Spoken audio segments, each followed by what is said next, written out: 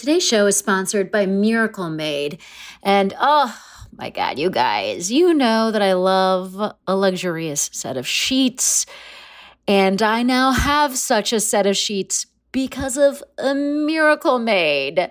They are bedding that has been inspired by NASA. They've got silver-infused fabrics that actually make temperature regulating a thing.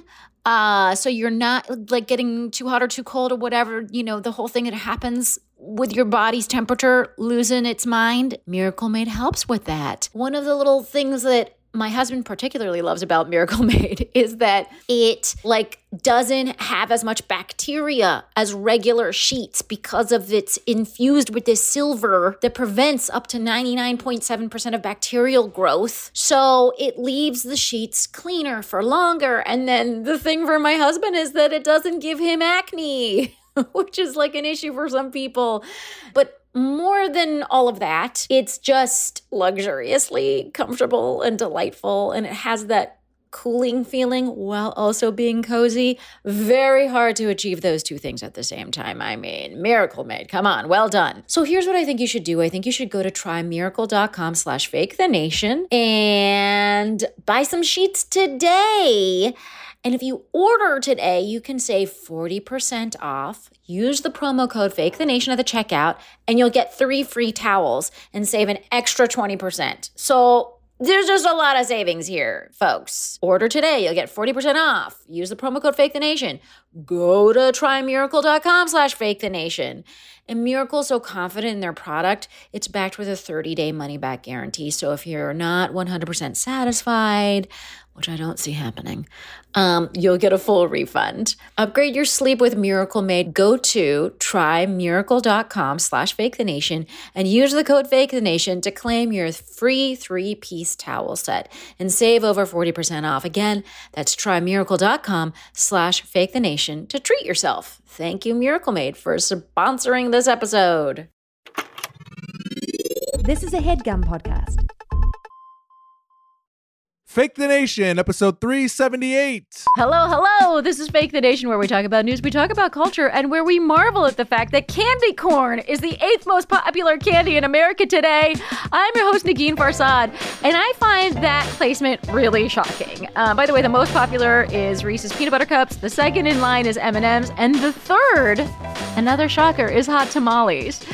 Hot tamales. That has a hold over the American consumer. I truly had no idea. Today, we will talk about not that, but instead, OnlyFans and teachers. Yeah, those two things in one sentence. We will also talk about the tragic war. And finally, we'll ask if the 21st century is the least innovative artistic century. And folks, today is a very, very special episode of Fake the Nation because we have just one panelist, and she's so incredible that she can actually fill in for 5 panelists at once. First of all, this woman was like, I said, how should I introduce you? And she said one of her roles, but she has so many roles. She is a journalist. She is, she teaches a journalism course. She's just like a phenomenal writer. I mean, I have her book literally at home in my bookcase, prominently displayed. And more than anything right now, she is a political communications consultant. And you'll see, by the way, she knows how to talk about these issues, why that is. She is the wonderful Sally Kohn. Hey, Sally. Gosh, did you feel like you needed to give me an introduction for 2 people?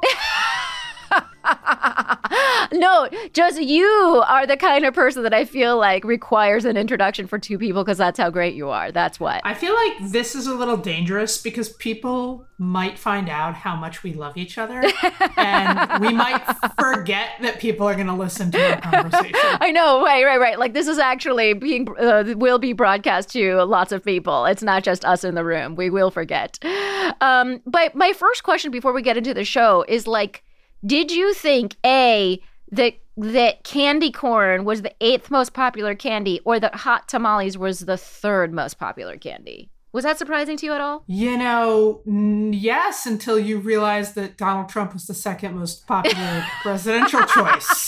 So I just think I'm really out of touch with Right. a good third of the country. Yeah. And I'm assuming. Now, here's the thing. I also am going to say, I think a lot of people are probably buying candy corn and not eating it. You know what I mean? Like you put it in a decorative bowl. Yeah. I can see for that a month happening. or so, but I don't know if you eat it. Although I'm going to be honest, I don't hate the stuff. It just wouldn't rank anywhere near my top 10. I actually love it, but I can do like 5 a day for like a week, and then I have to take a month off, I think is like what it is. But now Reese's peanut butter cups. If those are year the nice round. people from Reese's are listening, you know? Yeah. I know. No, I don't need... If you want to unload your product on a podcast, Fake the Nation is here for you. Reese's Peanut Butter Cups, forever and always. Like, that is a tremendous candy. But I also just want to say, hot tamales, like, what the fuck? I mean, no offense to whoever invented hot tamales. Like, I'm sure you're like a really nice person and have a lot of great ideas or whatever. Like, I don't get that. At number 3, I don't get it. I am going to just begrudgingly tolerate that statistic for whatever it's worth. And people of Fake Nation, come at me if you feel like super offended by that. I guess we all tend to see things through our own lens, so guilty. But like, where the hell are the Skittles? Skittles, or at least Starburst? What happened to Lifesavers? Like, there's a whole bunch of things like I would have so many. bet money. I would have bet money ended up above. Yeah, because the other thing was like Hershey's Kisses were on there, but so were Hershey's little mini bars, which is the same product at the end of the day. And so I'm like, how are they even getting separate items on a 10-item list, you know? So they're overrepresented. And yeah, I don't know. It's look, we have a lot to do. Well, we have a lot to do in figuring out the American public. Before we get into the show, I want to just remind listeners that talking about American public, we are doing recap episodes of The Golden Bachelor every other Friday. Those are dropping. You can see that show on Hulu/ABC. It airs on Thursday nights. Man, we had a really great time talking about that for the first couple of episodes. There is a handsome, nerdly man at the center of it all. He is the Golden Bachelor. Gary, I mean, there's so much to say about him. He cries a lot. I don't know. I mean, getting texts from friends and DMs from listeners about like, I can't believe you're making me watch The Golden Bachelor, but I am, and I'm riveted, and I'm crying a lot, and so did I. Okay, I cannot wait for this week's episode. I cannot wait to recap. So tune in to Fake the Nation. We'll drop in your feed every other Friday for as long as The Golden Bachelor is on. And don't forget to go to patreon.com/Negin Farsad to subscribe to the show for bonus episodes. That's patreon.com/Negin Farsad. And thanks to everyone who already subscribes. And now let us get into it with topic number 1. So a 28-year-old English teacher in Missouri was put on a leave of absence after someone had discovered her OnlyFans page. She was earning $42,000 on that side gig and has since resigned from teaching to pursue her pornography career. So my first question for you is, what do you think of a teacher having an OnlyFans account? Is it a conflict of interest? Is it inappropriate? Yeah, just at first blush, what do you think? Well, I am blushing with this conversation, so good tee up, Farsad. Yeah, I'm against it. I mean, look, of course, I empathize with the fact that we pay teachers ridiculously low in this country for what they have to do. And it was a hard job before the pandemic. It got unimaginably hard during the pandemic, pivoting to remote learning, then hybrid, then all of that. And now, frankly, it is an untenable job because a small authoritarian faction of parents have decided that they should have more power, not only over their own children's education, but over all children's education than professional, experienced, knowledgeable teachers, and are making teachers' lives hell. So I get wanting an outlet that pays you money and all of that. Totally sympathize. And at the same time, probably it's weird. Just a super bad idea, right? Like, and I, what if she was working at a Hooters? That's just what I was thinking. Like, okay, what if, and again, like, I don't want to, this isn't about obviously shaming choices of how women earn money or whatever. Yeah. I guess what I'm aware of. So look, my context is right. I now live in Bucks County, Pennsylvania, which is one of those purple ruralish counties where that small authoritarian faction has taken over the school board and set about banning books and banning pride flags and attacking teachers as like, trying to turn kids gay and over sexual, whatever. And like, it's utter, total, complete bullshit. Yeah, parents need to support their kids, but thank God there are teachers who can support, educate kids when their parents aren't or don't, right? Including kids who are lesbian, gay, bi, or trans. And into that melee, stuff like this is extremely unhelpful, right? Teachers who are sort of like, it's just, and you know what? This is where I'm a little bit of a prude and I'm comfortable with that. So, okay. I don't know. What do you think? I mean, it's funny because in the abstract, I think like, in the abstract, I think it should be okay. Like if she, like, I guess if she had a job at Hooters, like, I don't know what I would also be like, it's contained, right? The boobs are contained in one room. You know what I mean? But so that I think would sort of like be okay. I think like the amount that again, and I just want to like 500% echo what you said. I don't care if someone is on OnlyFans. Like I know people that are on OnlyFans. It's fine. I really don't care. What I think is, it's just like the children thing is weird. I think if I got to be honest, I'm so on the fence on this one. I could see both sides. If my kid had a teacher that was on OnlyFans, I'm like, she's 4. She's never going to see it. It's not like she's going to be exposed to it. I guess with that's the problem. It's a high school teacher. She's a high school teacher. That is, I think, the part of the problem is that those kids are now online. They might see that stuff, whatever, and then you just don't want to kind of like have an image of your teacher that is disruptive to the classroom. That I think is about. Again, if like oddly, if she was teaching preschool, I'd be like, guys, give her a break. You know what I mean? Yeah, I don't know. I think I'm listening to you, and I think we might both be trying to tie ourselves in knots to be like, well, it's not a bad choice in the abstract. It's just maybe a bad choice for a teacher, and I think that's okay, right? Right. Like, I don't want to say maybe this is another way of coming at it. Just because you have, again, this sort of, kind of far right, power hungry group that is hell bent on trying to moralize schools and teachers and like kids should be this and not that. And like, ostensibly obliterate anything that is queer in schools. And right. Just because you have that faction that is a very intensely moralistic faction doesn't mean there shouldn't be, frankly, moral standards that apply to teachers. Right. And I think this one, are there others that we could debate? Does that cross the line or not or whatever? But this one feels pretty much like it crosses the line to me. And again, in that debate we're having such a politicized debate about ostensibly this sort of faux morality as a way to actually undermine teachers unions, undermine public schools, et cetera. It just kind of makes me sad in that moment. While again, at the same time, it's like root cause. If teachers were getting paid what they were worth, no one would be doing stuff like this.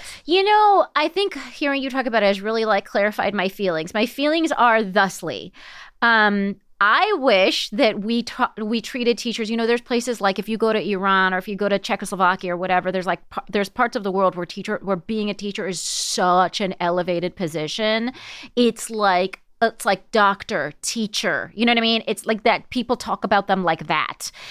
Now, I wish we had that in the United States, that feeling. I personally have that feeling, and I know a lot of people that have that feeling that do elevate teachers in that way, but just like writ large, we don't, because we don't pay them enough. Like the way that we pay them is not indicative of putting them on a pedestal. I would like to put teachers on a pedestal.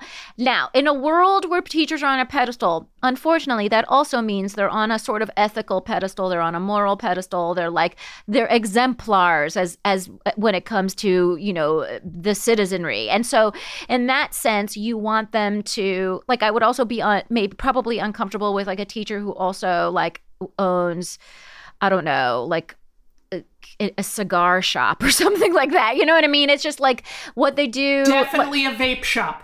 Definitely a vape shop. I'd be oh my God, no. Right? No thanks. Exactly. Vape shop. And so those are the kinds of things that like because we pay teachers so much, we also expect them to uphold some sort of a standard of what a person should be. But we don't do that. So there's part of it that's missing, which is why I'm more sympathetic in this situation. But I think ideally she would not have an OnlyFans page. I also want to point out that last week in Minneapolis, there was a 35-year-old officer who could now lose her job because she pulled someone over and that person recognized her from her OnlyFans page. And this is like a decorated officer who's actually been recognized by the Minneapolis Police Department for her police work. So again, police officers, another different can of like what kind of person do they represent? There are these people that are supposed, upholding the law. Again, not that OnlyFans is against it, it's not. But just that, like, what do we want from these people? How do we want them to like be as citizens with that job? These are kind of special jobs. I think the same of like, I don't know. I do think the same of doctors. Politicians. I think the same of politicians. I think the same of doctors, right? Yep. Like you were, that is the burden and the benefit of those kinds of roles is you are called to a form of community leadership and a higher moral ethical standard. And that, is, I think it is entirely fair. All right, folks, let me know. Wow, we made it through that one. that one. I'm so curious. What do you think? I feel like this is like my favorite kind of discussion because it is an ethical conundrum. It's difficult, and I'm so curious to know where you folks land on it. So hit me up, and we're going to take a quick break to learn about our sponsors. And when we're back, we're going to continue chatting. This HeadGum podcast is brought to you by Aura Frames. That is right. From grandmothers to new mothers, aunts, even the friends of your life, every mom loves an Aura Frame. Holy shit, even aunts? Yes, especially aunts. Oh, wow. Because it was named the best digital photo frame by Wirecutter and selected as one of Oprah's favorite things. I mean, these Aura Frames are guaranteed to bring joy to moms of all ages. I believe it. You have an Aura Frame, don't you? Yes, I actually more than believe it. I know it. I've got one for my mom, my mother-in-law, my grandmother-in-law. And dare I say, your aunt? And dare you say, my aunt and my aunt-in-law. Everyone's got one. Everyone loves them. I mean, Mother's Day is right around the corner, and there's no better gift than a digital photo frame. You give them the frame. It's got preloaded pictures in there, and you know what? You can update it with an app, so every time you take a new picture of a sweet little person or place or thing in your life, it gets automatically sent to that frame. Exactly. And right now, Aura has a great deal for Mother's Day. Listeners can save on the perfect gift by visiting auraframes.com to get $30 off plus free shipping on their best-selling frame. Holy smokes. Excellent deal. Yeah, that's auraframes.com. You use the code HEADGUM at checkout to save. HEADGUM. Nice. Yes. HeadGum. It's easy to set up. It's loved by everybody, including Oprah, including your aunt. Mm-hmm. So do check them out. That's auraframes.com. Use code HEADGUM at checkout to save. Damn right. And terms and conditions apply, of course. Of course. Thanks again to Aura. Today's show is sponsored by Prose. This is kind of, I feel like, I'm on some sort of Lord of the Rings journey trying to figure out skincare. And I feel like this customized skincare line is really got my name on it. Basically, every bottle of Prose custom hair care and skincare, I tried the skincare just recently, is made to order and it's personalized. It's got a unique blend of naturally powerful and proven effective ingredients to meet your needs, like specifically you. And then the way they do it is you take this great, like in-depth quiz, basically. They analyze over 80 factors for a complete view of your life, your beauty goals. Like I have oily skin that's also dry, which is just a fun little conundrum. I live in New York City. Like, we've got these 4 seasons. My face gets weird during seasonal shifts. All of these things I got to kind of talk about in answering the questions. The other fun thing was they asked us at the end, like, do you like a creamy type of moisturizer or like a less creamy kind? And I was kind of like, I think like less creamy. And they were like, that's fine. Like, you can do that, but we think for your skin type, creamier is better. And I never knew that. So I love that there's so much kind of personal information that goes into creating this.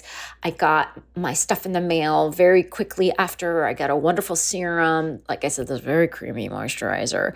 And this also very just delectably creamy cleanser that just kind of feel like I think it's possible that I've been washing my face with just like harshness for like many years, because when I saw this cleanser, I was like, oh, is this what it's supposed to feel like? It's supposed to feel like a little bit of a delight on my face. That's not what I've been doing. So I don't know, guys. And here's the thing, you don't have to take my word for it. In a third-party, double-blind, dermatologist supervised controlled clinical study, which is like the gold standard for research studies, pros prove that personalization works better than off-the-shelf alternatives, which just sort of totally makes sense on a just logical level if you think about it. Just it makes common sense. Pros is so confident that you'll love your results that they're offering my listeners an exclusive trial offer so you can see the difference custom care can make. 50% of your first subscription order at pros.com/fakethenation will be taken off. That's pros.com/fakethenation. You get your free consultation and 50% off your one-of-a-kind formulas. Again, that's pros.com/fakethenation. Go and get your just super personalized, luxurious skincare products and hair care products. That's what I'm going to try next. So pros.com/fakethenation.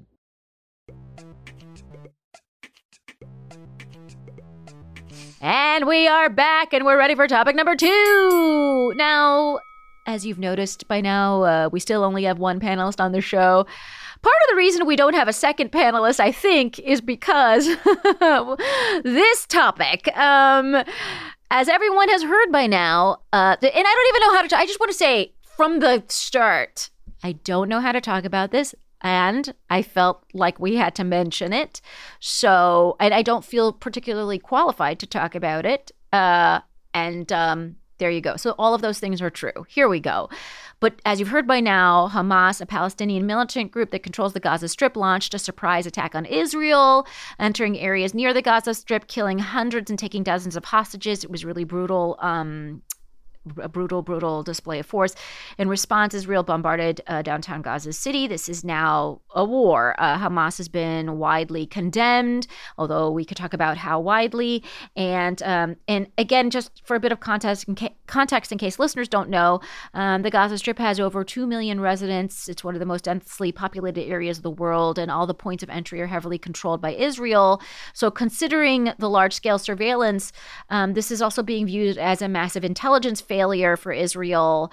And simultaneously, there are questions that have arisen about the conditions in the Gaza Strip to begin with. It's a thorny issue, but one thing that everyone can agree on is that the loss of life is extremely fucking sad.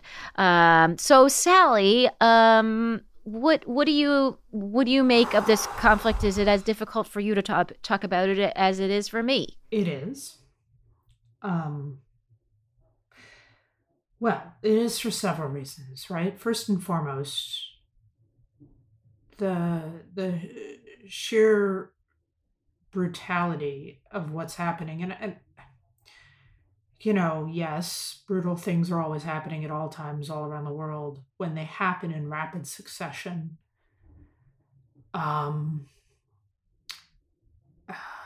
with such, frankly, just extreme dehumanizing violence, brutality. To families, to families. And then to families, to children. Stories of Hamas killing people right in front of their children, kidnapping children, raping and torturing people. I hope it is impossible to feel comfortable talking about it because it's just wrenching. I also think that it is hard to talk about. So that's just that is, for me, 80%. Yeah. Of why this is hard to talk about. The rest is some mix of, historically, this is a complicated issue to wade into. And it's complicated because I feel like, as an American Jew, I know, a thimbleful. Mm-hmm. I don't know what I don't know. And I know my knowledge and experience and ideas have been shaped by a lot of what I've been exposed to, but also what I've been not exposed to, what I haven't known. And it's just a issue that it feels like there's a lot of landmines. I don't want to step in the landmines. And at the same time, I want to very clearly stand for peace, not just in this moment, but in the past and going forward, right? A peaceful resolution, a peaceful future for Israelis, for Palestinians, for Muslims, for Jews, that recognizes the full and equal humanity of all of the above, and a solution that allows everyone to live in freedom. And I think one of the heartbreaking things about this moment is it feels like that goal is getting further away, not closer. And that every time, I feel like it's very fraught to talk about that history, that context, histories of violence and injustice, and not just this moment. And I don't want to, when I do that in any way, shape, or form, minimize the extreme atrocity and severity of what is happening in this moment. Yeah, beautifully said, Sally. I would say on the note of diplomacy, and the idea of peace for the region, I did this show for this show called The Reason We're All Still Here. It's another podcast. And we talked about the Iran nuclear deal on that show. And, the Iran nuclear deal when Trump took over was ended, and for the American involvement was ended. And then, and now it's the status is just kind of unclear and weak and whatever. But my feeling about deals like that is that the idea is to bring these countries that are largely considered rogue or unstable or or headed by authoritarians, to bring them in the fold and kind of help them get on board with international diplomacy, the global economy, and let's try and change things for those countries economically, and then hopefully the politics will follow, and us kind of pushing countries like that out of the conversation, I think makes the goal of peace in that region much harder. Mm-hmm. And so, we can thank people like Trump for making that goal a little further away, but with actions like, getting rid of the JCPOA, the Iran nuclear deal. So, I think, and I also think the Gaza Strip elected Hamas in 2007. I don't understand that, you know what I mean?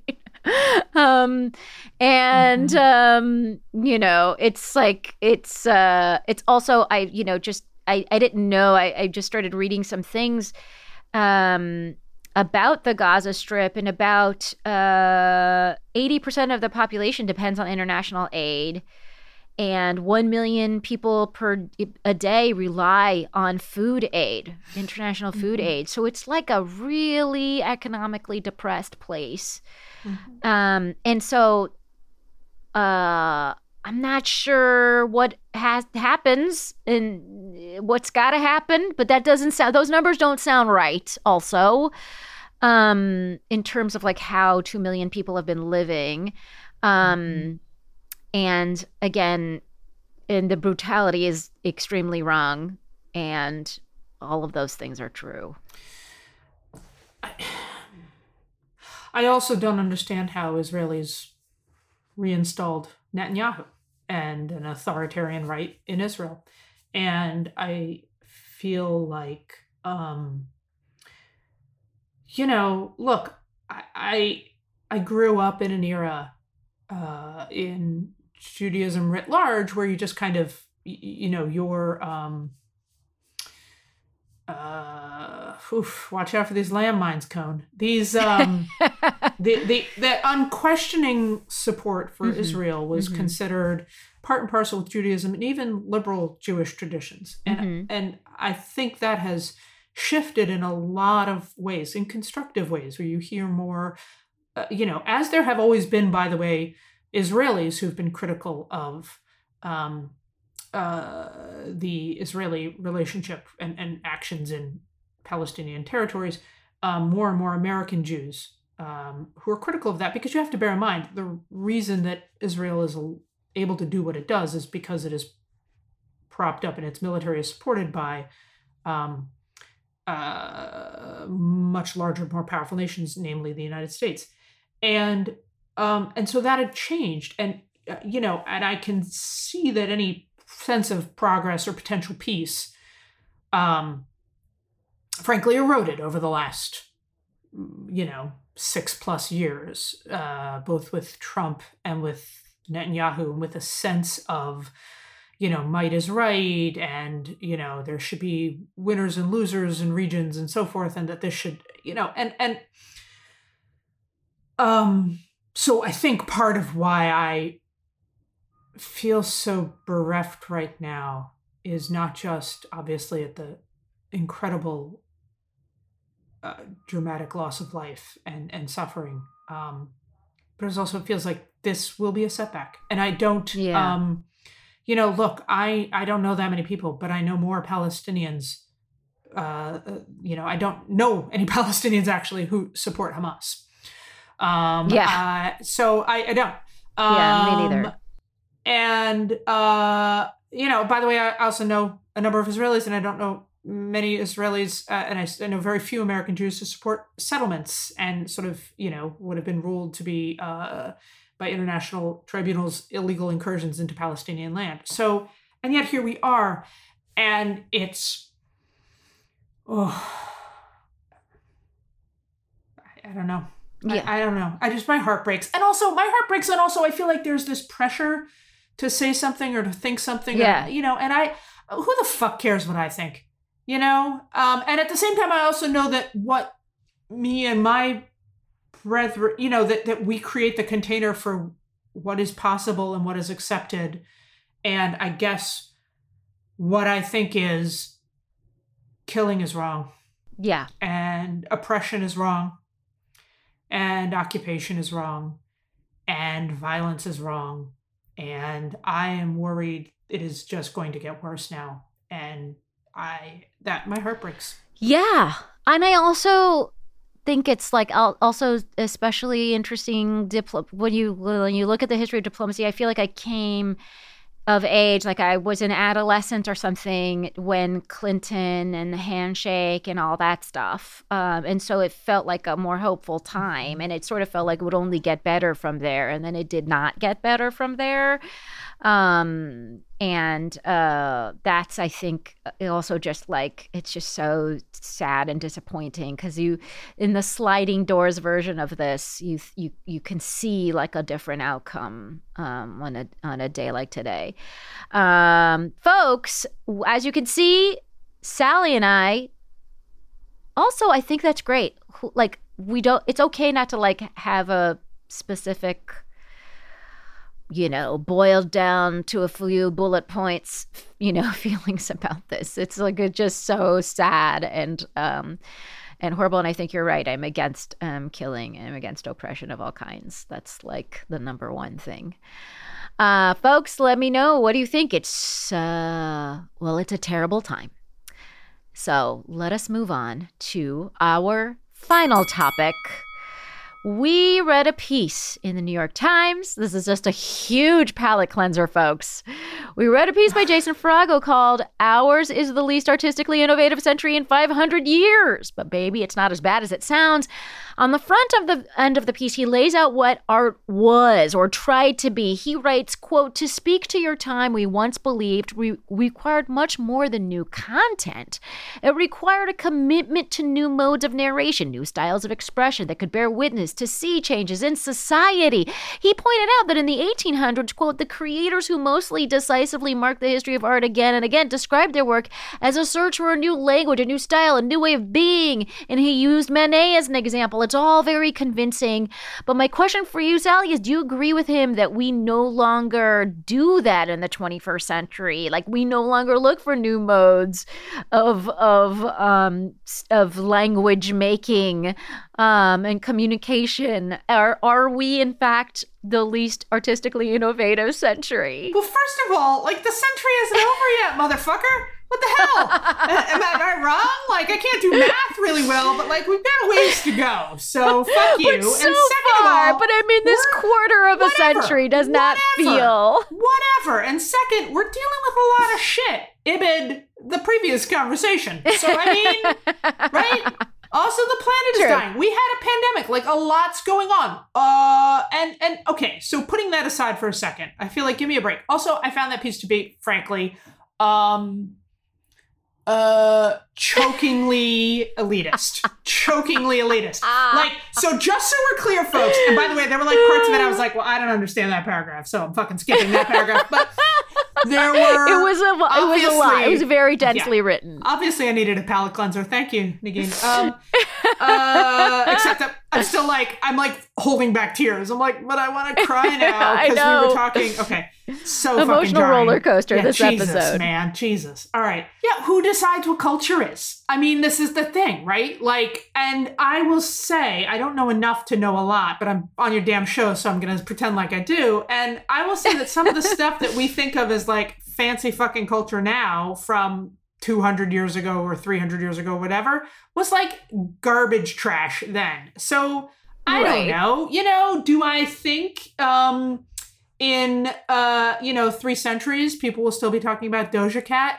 God, I hope not. But like, are people doing interesting things around micro communication on TikTok and finding new innovative forms of kind of public performative art? And, you know, right? Like, do I get it? No. Is it possible to recognize true ground shifting stuff in when it's actually happening? I don't think it is. But I found that piece sort of like, dripping with snooty elitism and like, you know, well, nothing make today is as fancy as elitist to past. Like, okay. But I will push back and ask you. Because you're an elitist, go ahead. Because I'm an elitist. Uh-huh. I will ask you a question that he asks in the piece, which is, he writes, what piece of clothing or accessory would you give a model to mark her as young lady in 2023? That's a Manet piece that he was referring to that was like the quintessential young lady in 1886. He writes, a titanium-cased iPhone is all that comes to my mind, and even that hasn't changed its appearance much in a decade. And I kind of agree with that. Like, I don't, fashion-wise, and he also describes people watching in the museum, and he was saying people wearing skinny jeans of the 2000s or high-waisted jeans of the 90s, and I feel like, and I personally feel like, you know, fashion is just so iterative, or it's just like going through a cycle. We're just seeing the same things, like the same things I was wearing in the early 2000s. I'm just like wearing, you know, those things are coming out again, and that's all everyone's wearing. It doesn't feel, there is not a newness. Like, I keep waiting, you know, I'm waiting for, like, you know, the scenes in the Hunger Games where they go to the fancy fancy part of the country, whatever the district that is. Yeah. The capital. That's the capital. The capital. Right. I'm like, when are we all wearing ball gowns at 9 a.m. and blue hair? You know what I mean? Like, that's what I'm waiting for. I'm waiting for the Hunger Games vision of the future to like take over our fashion. Something that just feels wild, and we're not doing it. We're just in yoga pants. We're fucking We're fucking 2 decades of yoga pants, and I can't take it anymore. Like, can we please? And so there is some, like, what would you say defines us for fashion? But again, when you look at just on the fashion level, when you look at those, you know, the Renoirs, and it's not like they were wearing anything that was a radical, innovative departure either. And right, like, it was just more like, ooh, women get to wear pants. Like, it wasn't. Right? It was the sort of, no, but think about it. It was like the social evolution of like who was allowed to do what in what clothes. It wasn't like at some point, I guess pants were an innovation too, but that, I don't know that date, but you get my point. Yeah. And so, and I don't know if you and I were those people, y'all, editor's note, Nagin actually isn't a fancy elitist. If she really was, she'd be like, quoting some like haute couture that just was on the scenes of Paris Fashion Week, and be like, here's the innovation in here, and she'd go into some like Meryl Streep Devil Wears Prada monologue about how that, you know, metal bustier from you know, whoever, right, is making its way down to a new belt buckle. So I don't fucking know. But I also do think, I guess my biggest takeaway when I read it was what I started with, which is, look, we're having this conversation alongside of how many wars are now brewing or active. You know, the planet is clearly dying. Needs some help. Yeah. Let's not forget the pandemic. Let's not forget the fact that, you know, like yawning economic inequality, people kind of suffering and yet self-soothing and checking out with their devices and their TVs and their streaming and whatever. So there is maybe something to be said for, if we go like back to basics, Maslow's hierarchy of needs here, that like we're not able to focus on our elite fancy cultural creations because, right, we're trying to survive. I mean, honestly, the artists who when we talk about art, like pedestal art, fancy art, the artists who I am paying the most attention to, and frankly, who are getting the most cachet and sort of energy right now, are the artists who are responding to the political, cultural, and environmental moment we're in. They're not creating art for art's sake, because art for art's sake right now feels like a luxury.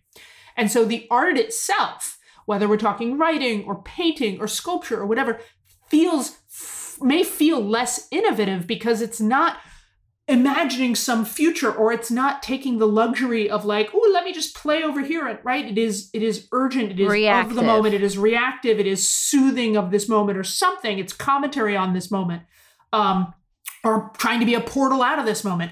But it maybe doesn't feel that, I don't know, revolutionary, outside of the moment. Because the moment is so all-encompassing and defining when we're in a moment of kind of human crisis. Well, I think this, first of all, who out there wants to transcribe what Sally just said? Because that should be the editor's letter to the Times for that piece. I think that was beautifully said. I will say one thing, which is that there's something about also this moment that feels like we prize technological innovation more than we do artistic innovation. And so, like, I was talking to a friend of mine. I was in San Francisco last week, thanks to everyone who came out to see Wait, Don't Tell Me in San Francisco. And I was remembering, you know, what my first feature film in 2010 had its West Coast premiere, whatever, in San Francisco. Such a fucking flex. Listeners, did you all hear that? My first, yes, it was my first feature film. Yeah, go on.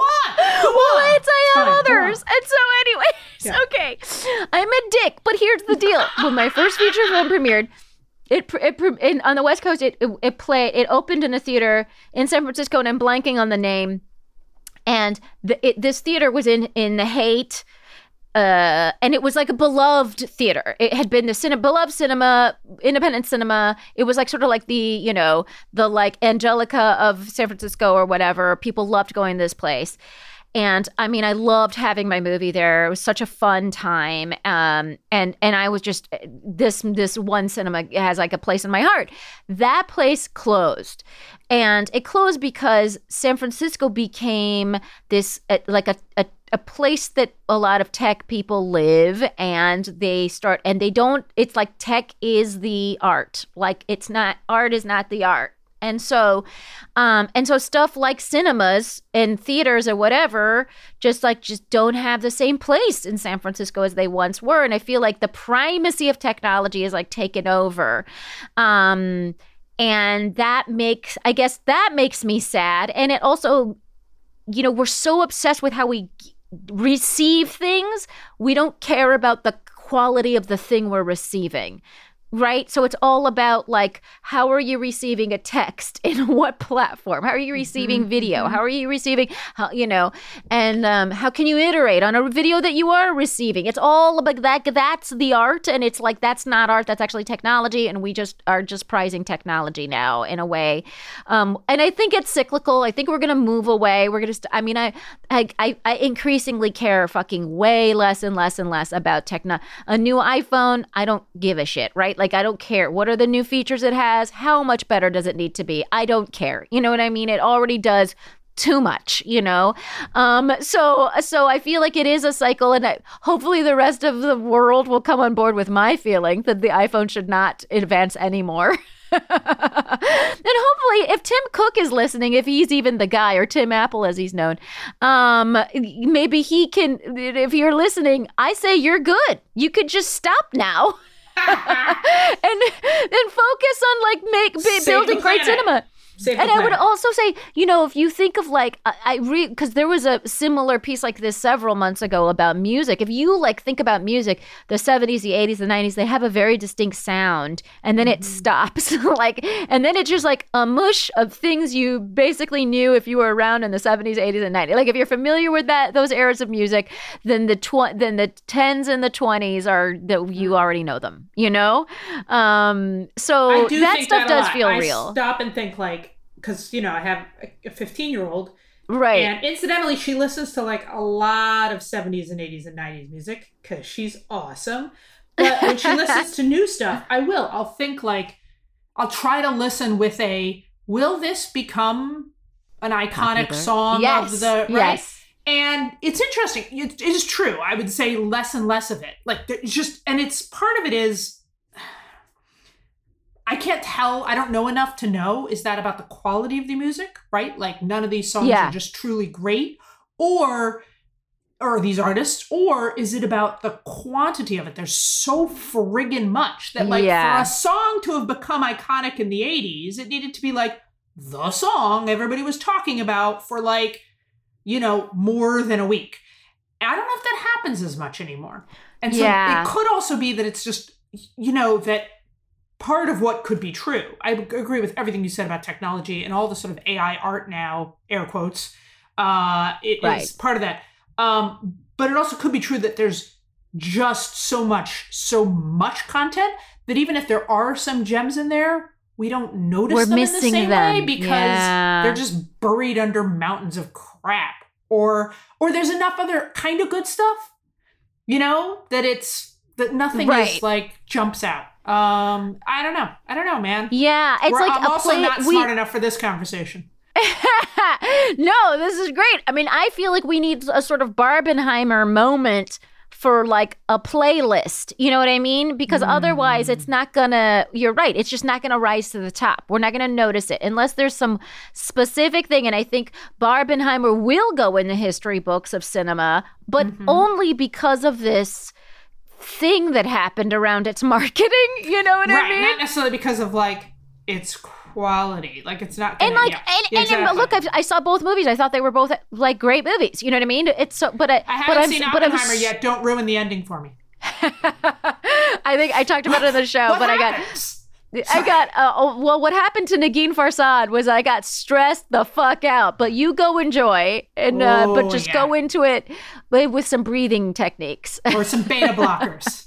Yeah, exactly. Oh, cool. I do wish I was like a little stoned having watched it. Maybe I would have calmed, it would have been a calmer I think experience. stoned would make it worse. I don't know. I know, seen the like film, it could have turned but into, knowing the history, Yeah. Maybe that's not right. Maybe that's not right. Maybe Maybe stoned isn't right. Folks, we did it. We talked about whether or not this entire century's art is fucking worth it at all. By the way, I was so pissed reading this piece because I was like, motherfucker, I'm creating shit in this century. So you're just like, this whole century is done, I guess. Like, and I still have to make shit in it, and it doesn't matter because it's just not ever going to be noteworthy, like compared to things of the past. No, he's just challenging you to make that thing that will endure. Right. And you know what, folks? Are you taking the challenge? Let's all take the like. What if? It's in 50 years from now, people are going to be talking about Fake the Nation. Well, no, but they're going to talk about, what is it, your 5th feature film. Right, yeah. There you go. Well, folks, let me know what you think. No doubt. Check out this piece and let me know if it's chokingly elitist, as it was described. What asshole said that? I think that was the best description of anything I've ever heard. I'm taking that with me. That's going in the diary. And folks, that is the end of the show. And I just want to thank Sally Kohn, and Sally Kohn for being on the show. Our many panelists who filled out this conversation. Such a fantastic time. And I was like, well, if it was going to be anyone who had to just talk to me alone, it would Sally. Sally's the one that could handle it. Am I the only person to ever do this? Is this like, no, do I get you know a badge? who else has done it? I think you would appreciate who else has done it. Ophira Eisenberg. Okay. And David Cross. I mean, I feel like I'm in good company here. You're in tremendous company. Yes. Yeah. That's what I'm saying. You're now. I would like a t-shirt that says "third time, one timer" or something like that. We're gonna get you a t-shirt that's because now you're part of the chokingly elite. Because I mean, we could sell those bumper stickers and do very well. Absolutely. Everyone in Pennsylvania will have it on their car. Sally, where do people find you and all the wonderful things that you do? Oh, they find me at Sally Kohn, Kohn. Folks, please follow everything that she does because it's so fantastic. And you know where to find me in all things that I do. And don't forget The Golden Bachelor every other Friday. And you can find me. I have dates in Philadelphia. I have dates in DC. I'm going to be at the Kennedy Center, and I'm going to be in Virginia. So please look at the dates at NeginFarsad.com. I cannot wait to see you. It's so great to see Fake the Nation listeners in the wild. Sometimes they wear their t-shirt. My heart fills with such joy when I see Fake Nation listeners in the wild. It's always great to see you guys. I'm going to be doing my hour in Reston, Virginia. So definitely look up that date. All right. And that, and I want to thank everyone who makes the show a possibility. That's our wonderful producer, Andrew McGuire. Our fantastic theme music was written by Gabi Alter. And thanks to everyone at HeadGum for making the show a possibility. If you have any thoughts, you can reach us at fakethenationpodcast@gmail.com. And again, go to patreon.com/Negin Farsad to support the show. And otherwise, we will be back in your earballs next week.